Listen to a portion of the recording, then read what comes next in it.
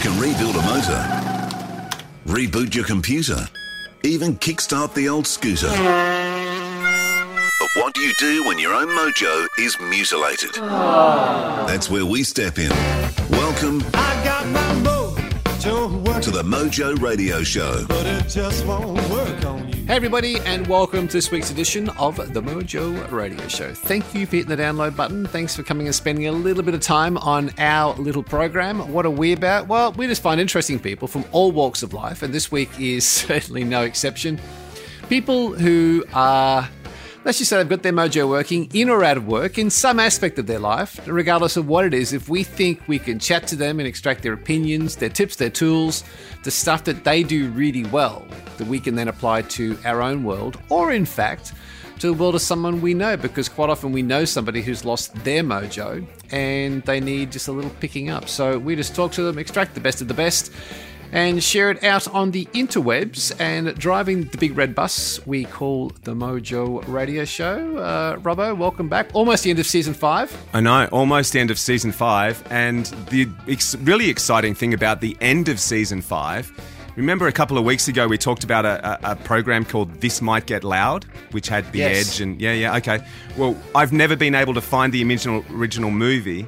But thanks to one of our loyal listeners, I now have the link, and I just have to find the hour and a half in my week to sit down and watch it, so I'm very excited. Well, I've got to say, if you look back through the last couple of weeks, for those people who may be joining us for the first time, Robbo and I, before we started this session, which is the French for session, we went back through, if you think of the last couple of weeks, Noel Razor-Smith, convicted armed bank robber, leadership expert Ryan Hawke, Navy SEAL Jason Redman, New York Times bestselling author and guy who started the slow movement across the world, Carl Honoré, FBI, Joe Navarro, Giovanni Ditzman, who's a world meditation expert, and last week the lovely Dr. Gabrielle Lyon, who taught us about muscle-centric medicine and aging and the brain and protein. I mean, we are on a bit of a roll at the moment. We are on a big roll at the moment. It's a shame to slow down for the end of the season, but the next season's looking even better, so there's something to look forward to as well.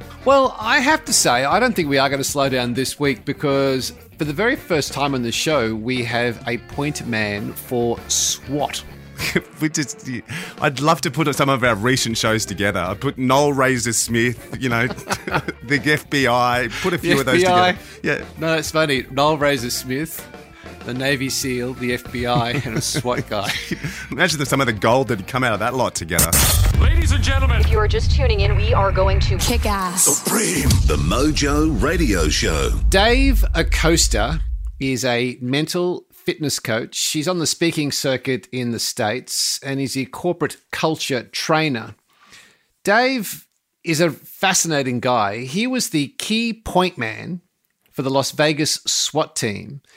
And following that, he became an international tactical instructor, which means that he works with handpicked operators and instructors around the world to teach them about tactical response. Now, he's working with former SEALs and Special Forces guys, Marine recon operators. He studied why are these elite guys elite? And he's created a formula that he thinks contains 4 common denominators that every elite performer possesses. And regardless of whether you are in athletics, in the corporate environment, or the battlefield, the formula for success in Dave's mind is exactly the same. So what we're going to do is break this down with Dave and find out what are these qualities, how do we apply it to our own world to help get our own mojo working. So Dave Acosta, welcome to the Mojo Radio Show, mate. Well, thank you very much. It's a great honor to have you with us, mate. When somebody meets Dave and says, "What do you do?" how do you like to reply? I'm not even sure what I do, to be honest with you. I've made a living in the tactical world, from being a young cop in Vegas. I've traveled to countries people don't even know are on maps, and provided security and consulting and even run operations. So now I make a living mostly talking to people that want to elevate their personal performance or if they want to take a company to the next level, or they want to be a better leader. I take so many of my experiences with these elite people that I've surrounded myself with for years, and try and relate the experiences that I've had, the things I've learned from these amazing men, and share those experiences. So it's kind of morphed into, now I've kind of gotten away from, being behind the trigger and running operations, to sharing what I've learned out there in these environments with these guys. And I believe a lot of those lessons translate into our daily lives as well as business. And that's what I'm doing now, is sharing the message of those lessons. Dave, on the front of your website, it says, Dave Acosta, your defining moment. Why, what does that mean? What's your defining moment? Well, I believe that all of us, and it's not just one moment, but I believe that all of us will have moments in our lives where we're gonna be tested, and we'll look back on those moments, and we'll either be really happy with how we responded, or we won't be. And this is kind of a little bit a longer answer, but if we're not happy with how we responded, that's okay.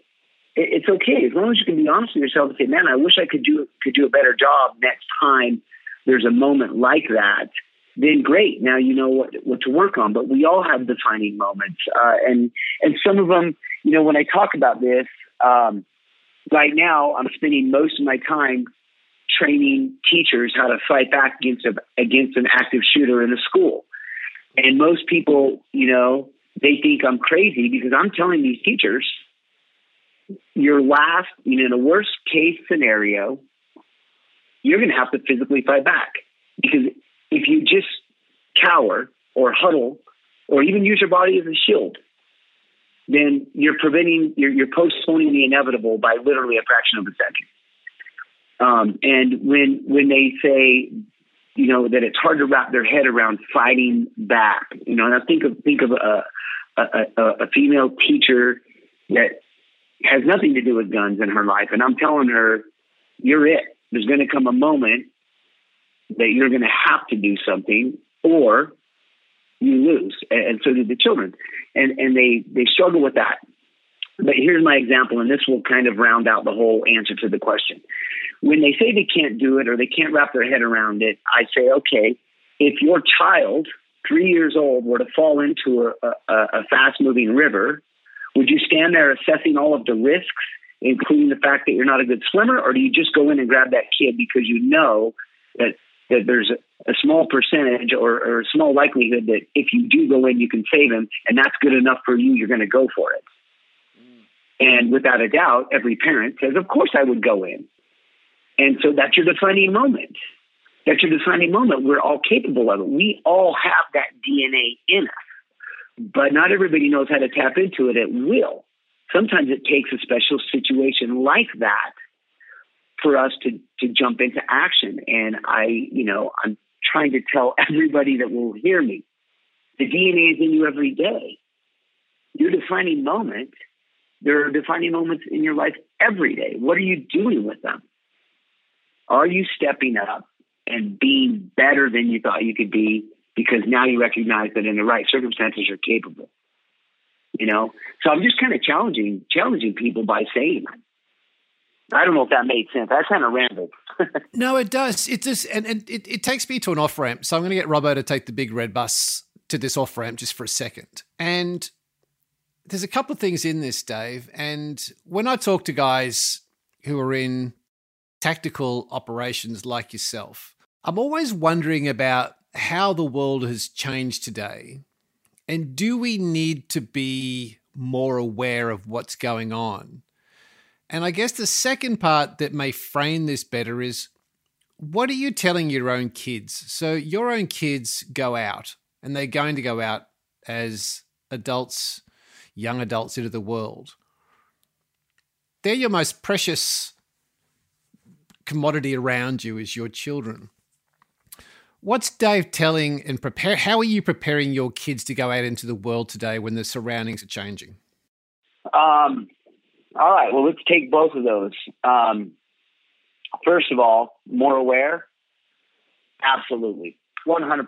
At least, I can speak to the changes in the overall culture and what is a threat nowadays in the United States versus what it used to be when I was young and when my parents were young. So do we need to be more aware? Absolutely. And maybe part of that is that we're more distracted. So we need to preach awareness because we're more distracted. Because we've got these computers in our hands the whole time. And, there's a lot of immediate gratification in your phone, whether it's, seeing a like on Instagram or getting a text from somebody, or maybe you're doing business on it. So yeah, we need to be less distracted and more aware. So I say yes to that. But one thing that I always tell every group I ever speak to is the sky is not falling down.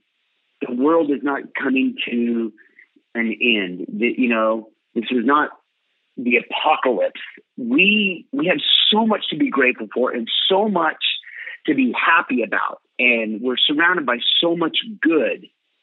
If you're more aware, generally speaking, you're going to notice things that make you smile. You're going to notice things that are satisfying to you. You're going to notice the beauty, like you said earlier, of your surroundings.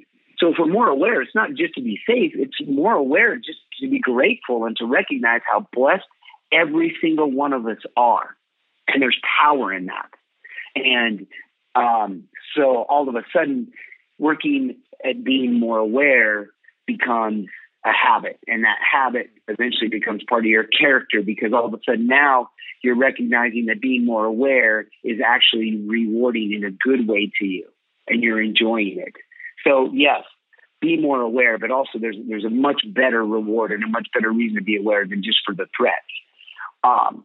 What do I tell my kids? I've taught all three of my kids, who are all adults and out of the house now. I've taught my kids that things that scare people are a huge advantage for my children. I've taught them what a real threat is versus a perceived threat, and how to overcome fear and move forward in whatever their goals are in their lives. And, we always have to be honest with our kids. I don't think that we sugarcoat things. I actually live on a river in Spanish Fork. It's awesome. It's worth Googling on a Google Maps. I live right at the base of a mountain, and I have a river across the street from me. I take my little grandsons over, and we fish at least once a week, 9 months out of the year. And I would tell them as young kids, is the river dangerous? And it's not. In their mind, they see beautiful trout, they see ducks, they see raccoons, they see water snakes and all of these other cool things. But I'm also honest with them, because in the springtime, the river is running very fast from the snow melt, and it is dangerous. And so I have to be honest with them and say, look, the river is safe most of the time, but there are times when we need to pay attention, and you cannot go to the river and plan on being near the bank. I'm just not going to let you. It's too dangerous. That's just an example of being honest with the kids. But again, the sky's not falling down. I don't just generalize and say the river's dangerous, you can't go there. Because then I'm instilling a false sense of fear. So I think when we're honest with the kids, but we encourage them, so that's a physical fear. Now, maybe I've gone on a tangent here, but I'll tell you this. I've told my kids that fear in general in life it veils success. It's just a thin veil that covers success, and people can't see past it. And so it's been fun to watch my kids grow up. My oldest daughter has created a business for herself, and she's extremely successful, and she created a business where she loves what she's doing. She's a yoga model, but she has a social media following that exploded. And so one of the biggest yoga companies came to her and hired her as a model. She didn't have to go be a model first. They came to her. She wrote a book. It went really well. My other daughter, believe it or not, she's as pretty as her sister, but she's a cop. And she loves She loves chasing bad guys. She loves chasing bad guys. Jeez, where has she gotten that from? Exactly. She's her father's daughter, and it's really funny because she's extremely powerful in as a woman, but she's very compassionate and understanding as well. So she's doing what she loves, and then my son, my youngest, he's attempting to become a Navy SEAL. He's in the program right now, trying to qualify as a Navy SEAL. So all three of the kids are chasing their dreams. And I think there's power in teaching the kids that the world is a great place and that fear is something that if you can harness it and recognize what it is, that it's something that actually will empower you as long as you're willing to face it and go forward. So I went on a tangent. I'm sorry. No, it's interesting. You just mentioned the Navy SEALs, Dave, and you were asked to consult to the SEALs in Iraq. And I'm just wondering, when you walk into that environment amongst elite performers who are the Navy SEALs, and you're on their patch, I mean, that's their hood. That's their ground. That's what they know best. When you walk in, how did you handle your own mindset to be able to go in and share and help these guys? That's interesting. That is a really good question. When I had this opportunity, which is 1 in a million, right? Not being a Navy SEAL myself. When these two SEALs came to me and said, "Hey, we think you might be a fit. We're going to send you to Iraq and work with other SEALs that are contractors now. We wanted to share your message." I was worried about that. One thing that happened is amongst the SEALs, let's talk about this group for just a second. And this applies to other specialized groups in the military, whether it's the U.S. military or the Australian military. I actually had the opportunity to share the stage in Australia when I spoke at an event with Ben Robert-Smith, one of the most amazing human beings that I've ever met. Great guy. So we're talking about people like him. They all are qualified at a level that most people will never recognize or understand because you just have to be there, right? And they also don't introduce people into their group that someone else, hasn't qualified for them, if that makes sense. So for me going in, I was worried about this, but there was a Navy SEAL, former Navy SEAL. He had retired. His name was Mark Madsen. He was from SEAL Team 2. He and I became very close. We had a couple bad incidents right away when I got to Iraq. And, obviously when it's all said and done and you walk away and you're still alive, then you start doing these assessments. And I never asked him what his assessment was of my performance under stress in a bad situation. But we walked into our first real meeting with other guys like him, former SEALs that were in contracting. And before I addressed them and spoke, he said, "Hey guys, this is Dave Acosta." He gave a little bit of my background and he said, "He's good to go." And that was it. It was done. And that is because amongst them, you're not going to introduce a guy and say he's good to go, especially in that environment, if it's bullshit, because that guy will get you killed. And so where I'm going with this is there's a qualification that has to be achieved somehow. And so for me, I think if he hadn't have done that, I think it would have been awkward. I think guys would have sat there with their arms crossed and said, what are you going to tell us that we don't already know? But when one of their own stepped and said, this guy's good to go, he has a great message. And, at that point they were open to the message and how it might apply to each of them. And if it didn't apply to them, it wasn't a big deal. But at least they were willing. And so to be honest with you, I think that, I was very, very fortunate to have been with this guy that was open to having me there, number one, and then having been with him on a couple missions where things went bad before that, where I had a chance for them to see me and say, we're not worried about having this guy with us in this environment. So qualification is everything. If we continue down that ramp, you were basically accepted into the team by this guy going, he's good to go. So the team then accepted you straight up. And you've said that teamwork for the SEALs was very different to anything you'd ever seen before. Why is it so different, Dave? That's awesome. So again, I want to make sure that everyone understands that there's, that we're differentiating. These are guys that were SEALs that retired and left and went into the contracting role. So now we're all contractors, but a SEAL's a SEAL. He's a SEAL for the next 100 years. Okay. So you're right. And at the time, most of the guys that I was working with, because it was a Navy SEAL owned company, were former SEALs. What I noticed immediately, and by the way, I'm a former operator as a SWAT point man on a team in Vegas where we were really busy. So I thought we were pretty good at what we did, tactically speaking.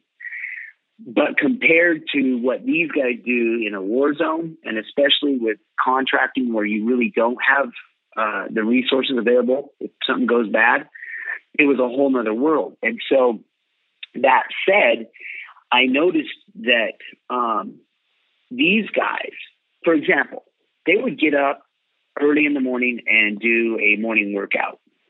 And where we lived in a villa, my first trip out, we lived in a villa. We didn't really have a gym that we went to. So the guys kind of had this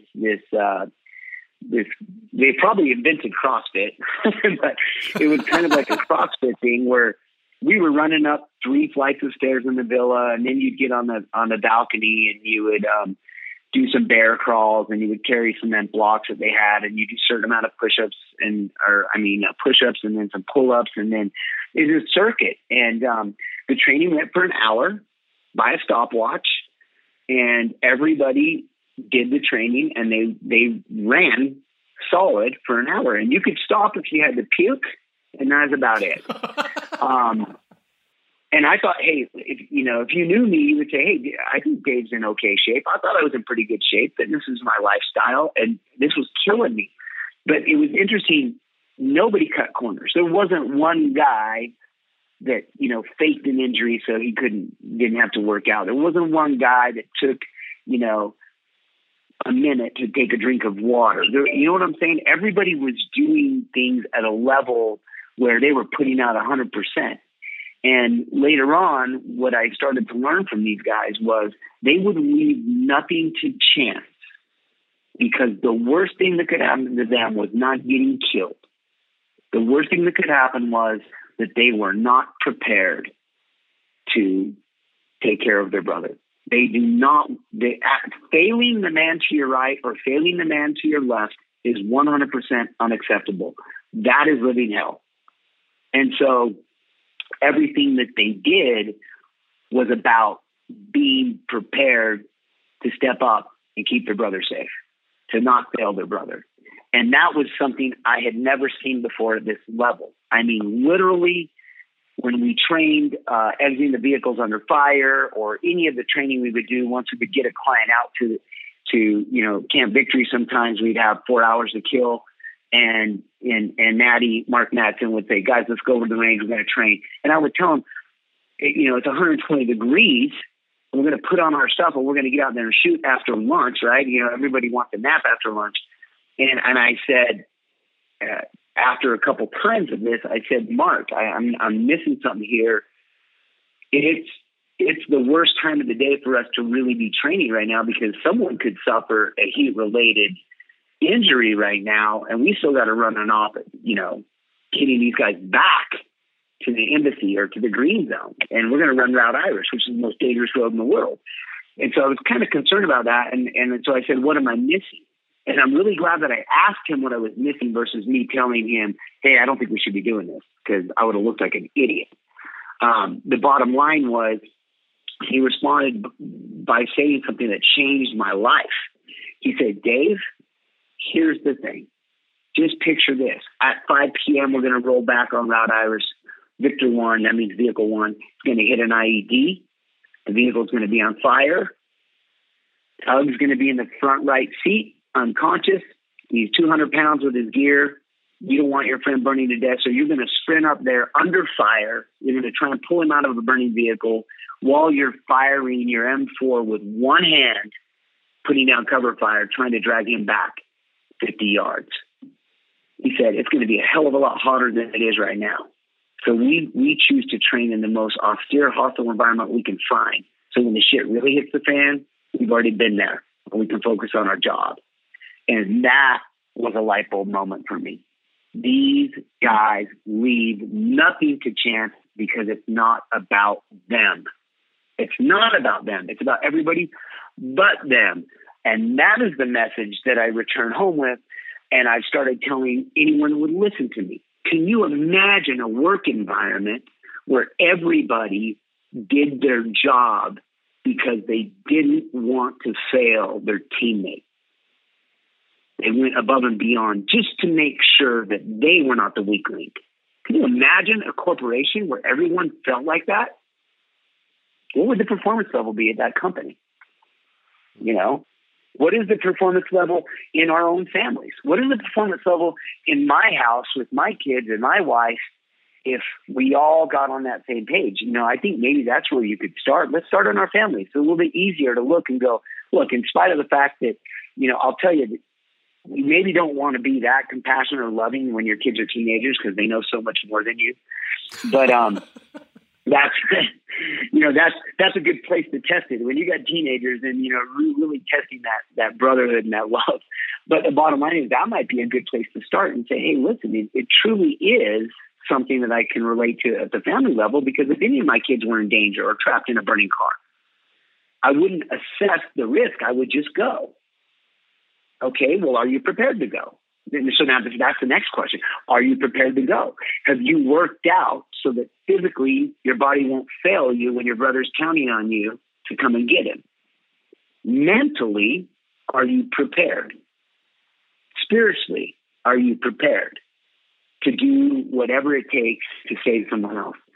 So I honestly, that changed my life. I came home. I believe it translates into all aspects of our lives personally, with our families and with businesses. A student that has worked with you said of you, they said, Dave has a unique quality. He goes beyond just teaching tactics. He restores and reinforces his students' trust in themselves. To do the stuff you're talking about, Dave, you'd have to have trust in yourself. How do you, in your own coaching and your own training with your students, how do you go about instilling that trust in themselves? Well, I think the biggest thing for me is something I kind of alluded to earlier, is I have to get them to understand that they and I are the same. Because that is where a lot of resistance, when I do get resistance to what I'm saying, that's where it is. I've had people tell me, yeah, I get it. Your message is inspiring. It's motivational, but I ain't you. You know, I haven't been where you've been. I haven't done what you've done. It's not my nature to run into, you know, these situations. And so I have a really hard time, you know, believing that I'm capable of whatever it is that Dave Acosta is saying. And that's why I always come back to the example of the river, because every one of them, every one of the guys that I talk to and gals are capable of the next level.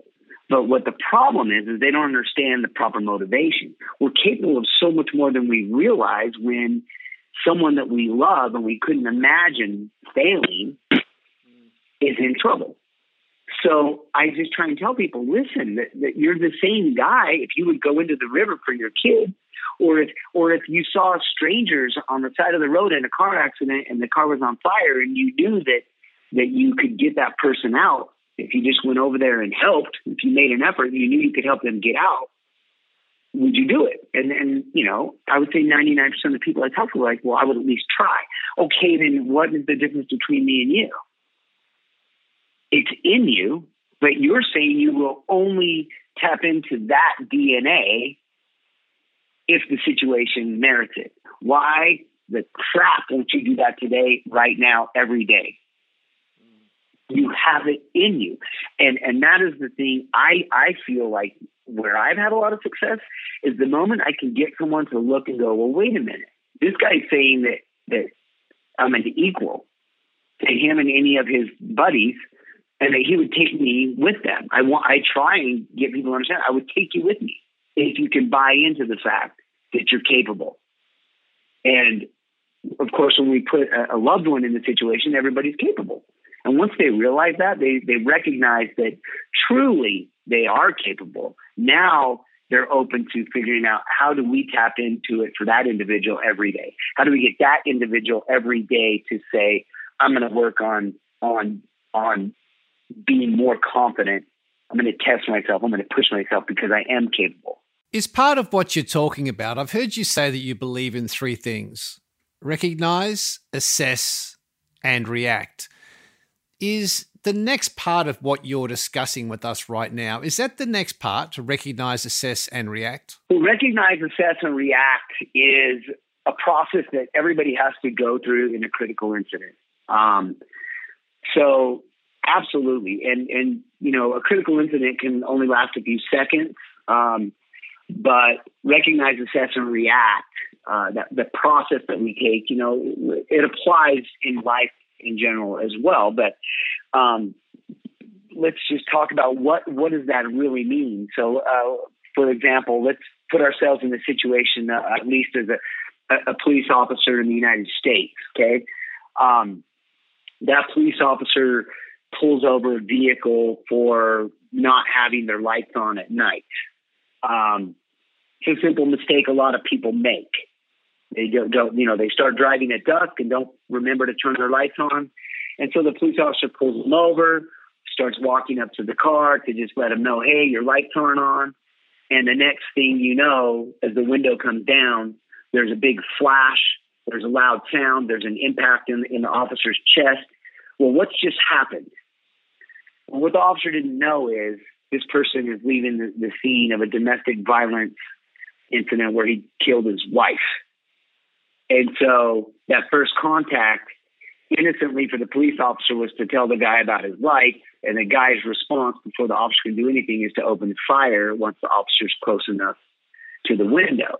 So the officer has to go through those three steps. He has to recognize what's happening. Hey, I'm being shot at close range. He has to assess who's shooting me, where is that guy in relation to me, and but as that officer is drawing his weapon and trying to return fire, is there a passenger in the car? Am I going to be able to return fire without hitting an innocent person? This is how an officer thinks in fractions of a second. Also, where's my cover? Can I move to cover quickly enough? And how severely am I injured? That's a lot of stuff going on, but it has to go on in order. You got to recognize it. Yeah, I'm being shot. Assess, how badly am I injured, and can I return fire right now? And do I have cover? Where is it? And I'm moving to it. And then react is the actual action that's behind those two first components. You know, it's interesting too. While we're talking about that in this small time frame, I train a lot of cops. I have to train highway patrol in the United States differently than I train any other police officers when we talk about being mentally prepared. Do you know a highway patrolman, if he's on a stop on a freeway, the last thing we want him to do is create distance backing directly away from the door, because he might back right out into oncoming traffic. And so he really has only one direction to go. So when I work with highway patrolmen, I help to train them to react immediately by moving directly back, by not stepping out into traffic. Where other officers in urban environments, we move to wherever cover is. You know, we can go any direction. So it's kind of interesting. Recognize, assess, and react for a police officer. You know, it's very subjective again to the situation. But recognize, assess, and react on a personal level to somebody with a relationship. What about in the corporate world? Recognize, assess, and react based on what? Based on what, you know, is happening with the company, based on what's happening with your boss or your employees if you're the owner of the company. I think that recognize, assess, and react applies in all of these other different scenarios as well. And perhaps the distraction that you talked about earlier in the show is preventing us from being able to see it a lot of times, then spending the time to assess it and think about it rather than just a rash reaction to something. Would it be fair to say that as you take people through this, and I guess it's a little the same as I've heard the Air Force pilots talk about the OODA loop, which is observe, orient, make a decision, and then act. But although that happens in a split second, it's the matter of doing it over and over that allows you to do it in a split second. But if you are distracted and you are not looking around, I guess you kind of miss the first part of that, don't you? Absolutely. You nailed it. That's a really good observation on your part.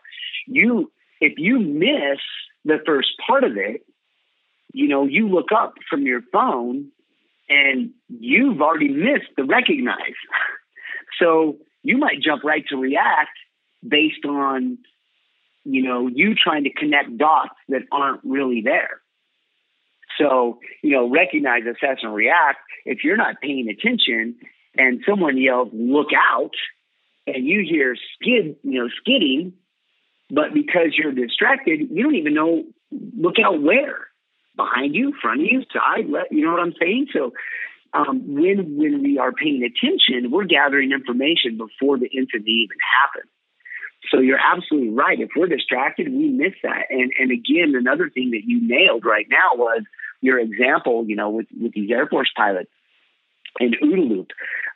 It absolutely 100%. If you are trained and you spend a lot of time working in a maybe what other people would think is an insanely high stress environment, you become really good at recognizing, assessing, and reacting in a split second and under control, where those decisions are made in confidence.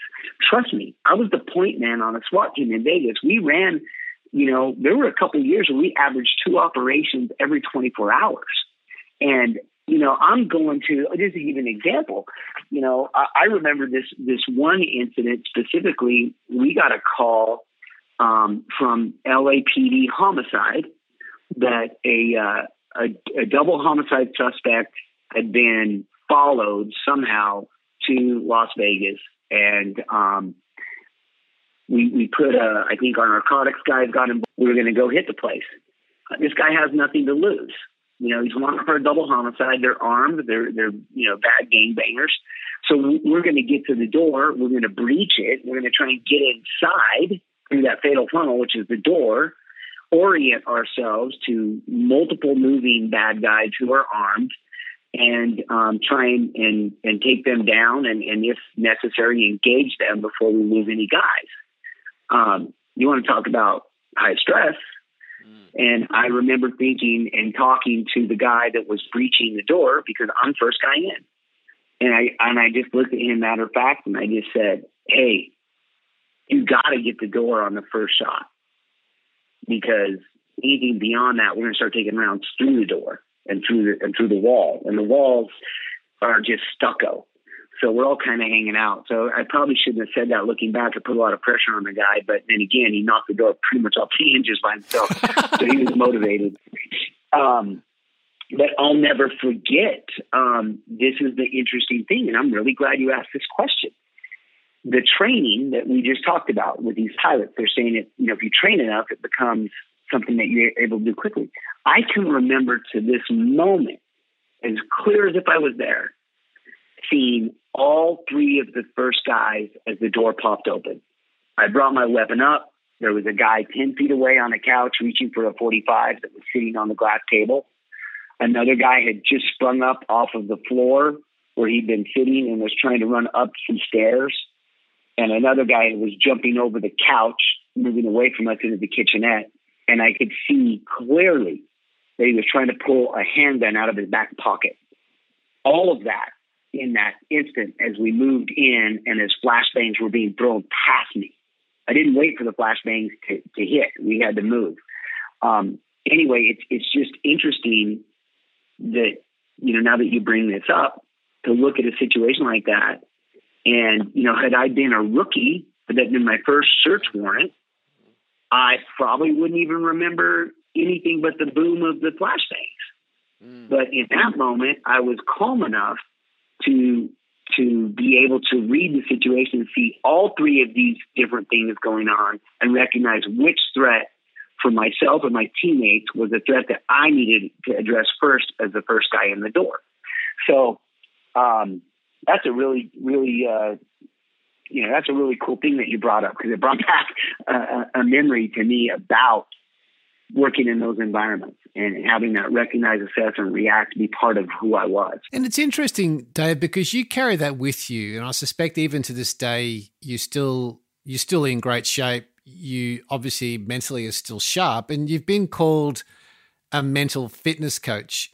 And what I'm curious about is when you work, so we take a corporate worker, and they're constantly looking for books and videos and podcasts to bring them back in the game. And they're in the game, they let themselves slide, gets to a point, they go, got to get back in the game.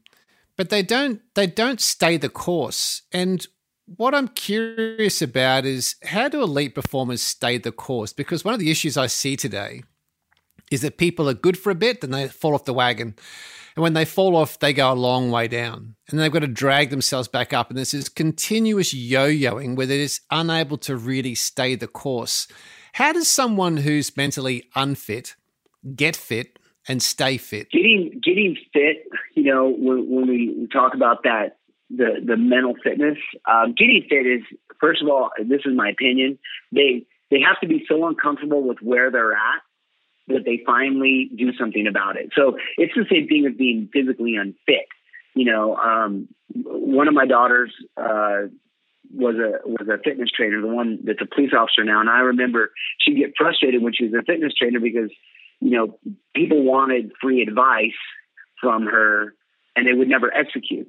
And I tell them all the time, don't ask for fitness advice until you're so sick of what you see in the mirror or how you feel that you're actually going to execute, So you have to get to a point where you're like, I can't do this anymore. I'm ready. Now, at that point, that's where I really like working with people, because I know they're serious about changing. So that's the person that's hit that barrier, right? They're not saying that, mentally they're as fit as they can be, whether it's an athlete or a professional, in business. So that's point number one. Recognize it and decide you're going to do something about it. Legitimately do something about it. And then what we do is we start changing it up. And that's what I think the key is. Change it up. You can't keep doing the same things and expect a different result. And I remember speaking to a group of very high-performing people, mainly CEOs, and I remember this lady sitting up front, and she was not buying into what I was saying whatsoever. And it bugged me. It bugged me. And I said, hey, let me just tell you guys something. There's a couple of you in this room that think that all you came in here to do is get a lunch and I'm boring you. But let me tell you this. You might be the best CEO on the planet, but that's because you're so good at what you do, you're on autopilot. So that's not a great accomplishment. Let me just tell you, you're not as cool as you think you are. Well, all of a sudden now I had her attention. And she was giving me the eye, like, you don't know anything about me. And so I just said, you might be the greatest CEO in your company, but you've been doing it for so long. Anybody can be good at something if they just do it all day, every day. So you're not special. Why don't you take 2 weeks off and go skydive if you haven't done it before? Why don't you take 2 or 3 months off and go climb a mountain? Get a trainer and learn how to climb a mountain. And I just named off a bunch of crazy things, right? Some bucket list things. And I said, now, if you're the person that's sitting out there saying, Dave, you're an idiot. How do you think I got where I'm at? Do you think that I can leave my company for 2 weeks or 4 months to go do these things, to challenge myself, to wake myself up? You're crazy. And my answer to that is, and again, I'm just giving these scenarios, right? I said, my answer to that is this. If you can't leave your company for 2 weeks or 4 months, you're a shitty leader. Because what you've done is you've made sure nobody else can take over the company. Nobody else is as good as you. If you're a great leader, you can go and come back 4 months later, and the company's going to be running better than ever because you've created some people that you've empowered them with leadership skills that they could step up and do better than you. So if you're not that good of a leader, let's fix it. Anyway, that's where I'm going. That's what I do. I challenge people to be uncomfortable and to stop doing the same things that they've been doing for so long because they're dead. They're dead. They're not excited about life. They're not excited about challenges because they're zombies. And it's awesome because once you realize that the key to staying mentally fit is to continue to grow and learn and do new things. I mean, think about a little kid. Now, I got my grandkids, but my granddaughter in particular, I love watching her. She's about 2 years old, and almost everything she does when I'm around her is something new. It's new. I mean, don't leave a ladder in front of a 2-year-old. You know what they're going to do? They're going to climb the damn thing. Well, I should say, don't leave a ladder in front of a 2-year-old if grandma's around. Because grandma's going to grab them, rip them off there and go, don't do that. That's dangerous. Grandpa's like, go to the top. I'm there. I'll catch her. She's learning new stuff every day. That's why kids are happy. Because they're not geo-fenced in. They're not fenced in by false expectations and other shit.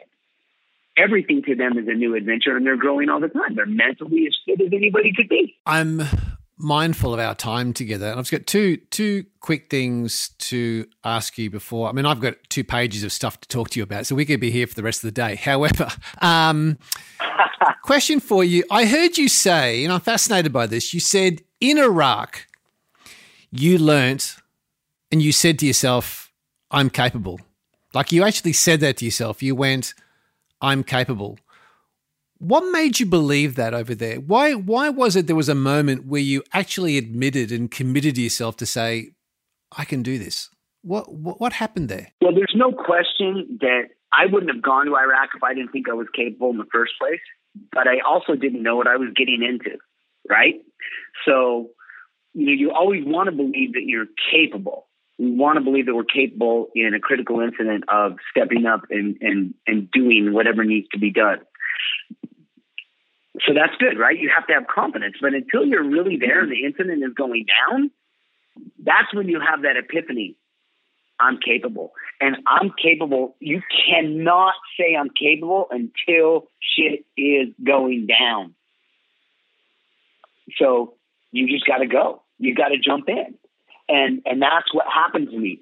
When things started popping and I got excited, the adrenaline rush was there, and I realized that I wasn't having tunnel vision and I was understanding what was going on. It was a rush like I could never explain to anybody.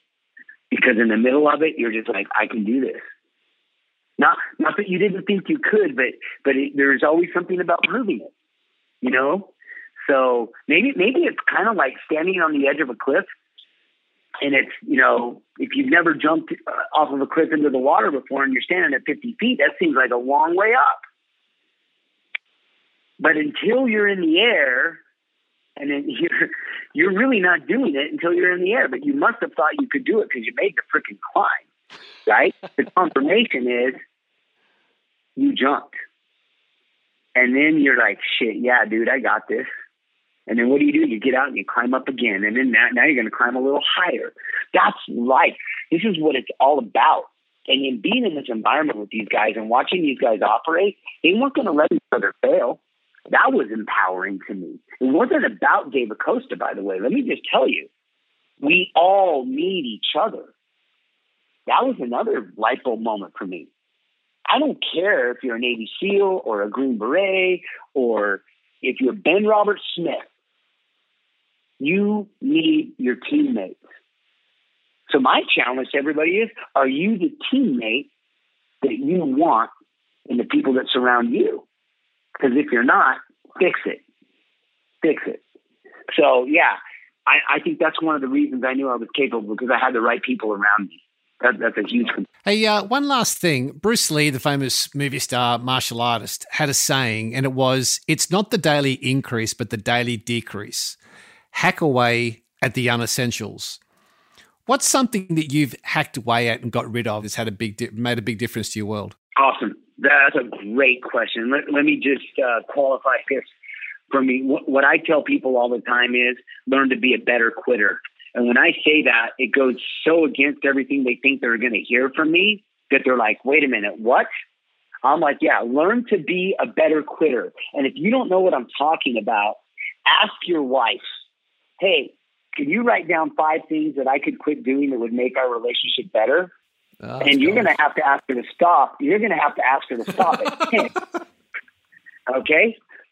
So if we can be honest with ourselves, let's ask ourselves, what 3 things could I quit doing right now that would make me a better husband, father, employee, teammate, right? Be honest. And so in asking myself those questions, one of the things that has been gold for me in the last 100 and some odd days is I've stopped worrying about shit that doesn't matter. Honestly, there's so many little things that we get stressed out about that don't matter. What does it matter? There's things that aren't worth getting upset about. So don't get upset. But there's little things like I'm a little what's the word I'm looking for? Attention deficit or whatever. I can't remember what that is. ADD, I guess is what they call it. I'm all over the place. Yeah, and a lot of guys like me are. Okay, so that's why we're not good behind a desk. But that is a problem for me. I procrastinate. And then I make a list for myself, and then I stress out because the list didn't get done, and then I become ornery, and then now I have to apologize to my wife for being such a jerk. And by the way, if you want to be happy, learn to say I'm sorry and be sincere about it. Learn to say I'm sorry, I was wrong and you were right, and be sincere about it. It will change your life. But anyway, coming back to this. What if something doesn't get done? I don't sweat it anymore. Hey, it didn't get done. Does it really matter? No, it really doesn't matter because there are so many other things that did get done. I'm going to focus on the things I accomplished and be happy about them. And that's it. I'm going to focus on my victories, not the things that didn't go right. And I embrace the victories because I'm going to tell you right now, and if this is what we're ending with, let me just say this. We kill ourselves. We abuse ourselves, we punish ourselves, we demean ourselves. We hold ourselves to this unrealistic standard, and we think that there's these expectations out there and that everybody's judging us. And I couldn't think of anything that's more bullshit than that. Nobody gives a damn about us. Let me just tell you, people don't care. We all of us are so engrossed in our own problems and our own issues that, if your marriage didn't work out, nobody's judging you except for you. What can you do next time? So if you have a second go around, you're a better husband. If you didn't perform at work very well today, so what? Perform better tomorrow. But we all judge ourselves and we're hard on ourselves. And that is the slippery slope that is depression later on because we don't like ourselves. And coming back to what you said earlier in the program, you said, talk about being aware. You know what? Look around you and make a list of 5 things that make you feel blessed and lucky. Because just like, you can make a list of the things you need to quit doing, you can make a list right now of 5 things that make you feel like you're a very blessed person. If we can all do that every day, we're going to be a lot easier to get along with, and we're going to recognize that we are enjoying so much more success than we ever imagined right now. Dave just dropped a word in there, Gaz, that I think we're going to have to put up on the Mojo Show wall that we don't use enough. Ornery. I was feeling a bit ornery. I tell you what. There's the boy from Utah. There too. That's going onto the Mojo Show Hall of Fame. That one. Ornery. Come on. That's a little bit wild. It's a little bit Waylon Jennings. It's a bit. Come on. It's also a bit John Wayne. Yeah. Truly. Do Dave, it has been a real privilege speaking to you. Honestly, I've got so much more to ask you about yet. So I think next year we'll get you back on again if you can spare some time to chat some more. I've figured out a way that we can practice what Dave was talking about too, we could recognize that we're thirsty, assess that there's Dos Equis in the fridge and a bottle opener in the kitchen, Isn't and that react funny? by grabbing a glass from the cupboard. That's where I was going to go, Perfect. because I was going to say, I don't Perfect. think there's ever been a guest on the show that you'd feel more safe in a pub having a beer with than Dave Acosta. I mean, I Absolutely. think next time you come out here, mate, we need to line up a couple of tappies, we call them, some schooners, and have a beer with you, mate, because I think I'd be pretty happy leaning up against the bar talking to Dave Acosta. Well, it sounds like I'd be surrounded by the right guys, so it'd be a lot of fun. No, we know all the bars. Don't worry about that. and the barmaids. That's right. Where do we All right. where do we find more about you, Dave? So those people who want to investigate the work you're doing, there's some great stuff on your website. Where do you send people? Your socials, your website? They can find out more information at daveacosta.com. That's the website that we're working on right now, but there is information there. It will be updated soon. And the website where we're working with people on how to overcome and fight back and win regardless of the situation, that is fightbacknation.org. Fightbacknation.org. Fightbacknation.org. Gaz, I will be checking that one out. You can also follow us on Instagram too. So Don't forget the social media, mate. You'll be in trouble. yeah, there you go. Well, Dave, this has been terrific, mate. We'd love to have you back on the show down the track, because there is loads more that we never got to, but I'm very mindful of your time. Thank you. Mate, thank you so much for joining us. It's a real honour. The information you've shared has been gold, and you just sound like a top bloke. Thank you, guys. It's a pleasure talking to you, and I really appreciate your time, and I'm honored to be a guest on your show. The Mojo Radio Show. Simmer down, you noisy, screaming thing. I don't know about you, but if I was told you've got to kick the door down and walk into the room with God knows how many crims on the other side of the door, I'd be, actually, I'm not feeling real well right now. Do you mind if I just sit down for a second? That story, I've never heard Dave tell that story before. That's an absolute cracker. And I got to say, I was right behind him with my hand on his shoulder going, you go first.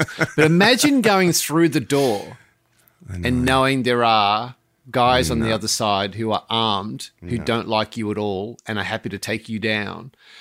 Man, I tell you what, that was a top interview. I was certainly not slowing down for the end of season 5, that's for sure. That's for sure, absolutely. Robbo's 20 cents worth. So to take us out of this week's little program, mate, what have you found on the interwebs? As you know, I love spending, in my spare time, I love just goofing around on YouTube, looking at, music videos and interviews with artists and all that sort of stuff. And I came across one from a guy, are you aware of a guy called Jason Mraz? Negative. Okay, you'd probably know this song, though. So I won't hesitate no more, no more. It cannot wait. I'm sure there's no need to complicate our time. Sadly, I don't know, I must have heard that in the back of a taxi, but yes, I have heard that song. It was Back of an Uber. Yeah, well, Channel 9 here in Australia actually used it for a promo too, so you probably heard it there as well. But Jason's been around for the last 8 or 9 years. He's been on the charts, and I just came across this interview with him, and I thought you in particular would be interested with this piece. I've spent the last couple of summers just backpacking around, mostly Western Europe.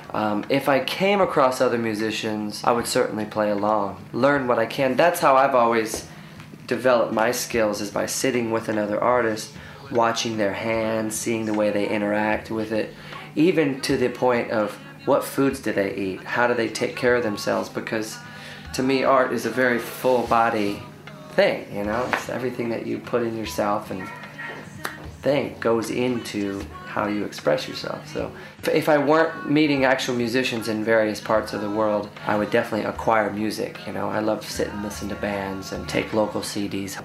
Then when I get home, I fill my iPod up and, people always ask me, what are you listening to? And I have no idea. So like I said, I heard that and I thought of you, Gaz. Well, I don't think the song so much is us, or his style is us. However, the message, I actually quite like his message. I think that it's one of the things that we're not doing today is we're not, it's funny when you think about it, the beauty of reading and learning is that you have a repository of the greatest minds ever that have put their thoughts down in writing. Now, in today's world, they can put their thoughts down on a video clip. They can put it down onto a podcast. They can put it down onto a blog. And what I took from Jason is really looking at those people and studying them and not copying them, but taking away what it is they do really well and applying it to our own world. And we talk about Bruce Lee on the show quite often. And Bruce Lee had a saying that said, adapt what is useful, reject what is not, create what is uniquely your own. And I think that's kind of the essence of our show, isn't it? That we talk to a lot of people. We get a wide variety of thoughts and opinions on lots of different fields with the view that people will, if they like something, take it. If they don't like it, just delete it off the desktop. Don't even take it in. Don't even bother writing it down.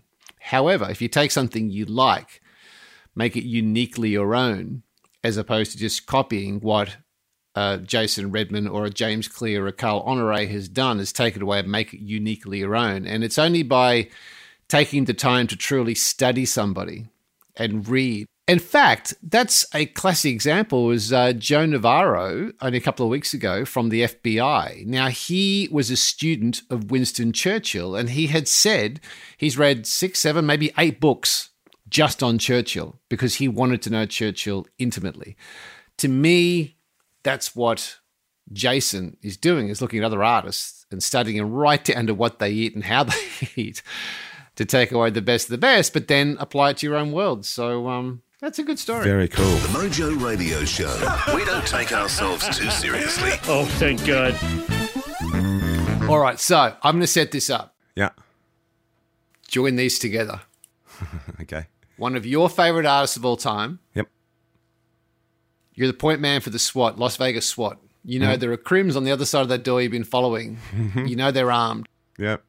Your job is to kick in that door and go and get them bad guys. Yeah. So take your favorite artist, the fact you're going to have to kick in that door. Yeah. What track am I thinking? In excess, Baby Don't Cry.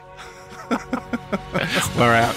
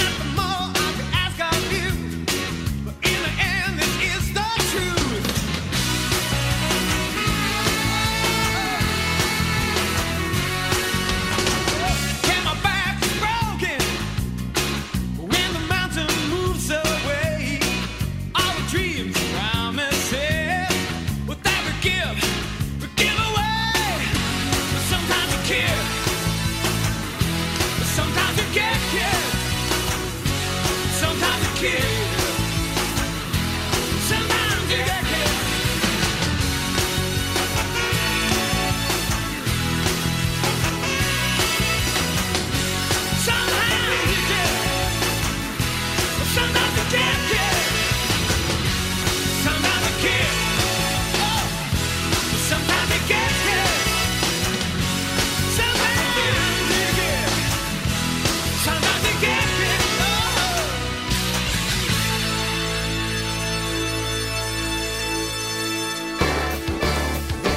Mojo Radio Show is produced and recorded in the studios of Voodoo Sound. For more tips and tools to get your mojo working, check us out on Facebook at The Mojo Radio Show or online at themojoradioshow.com.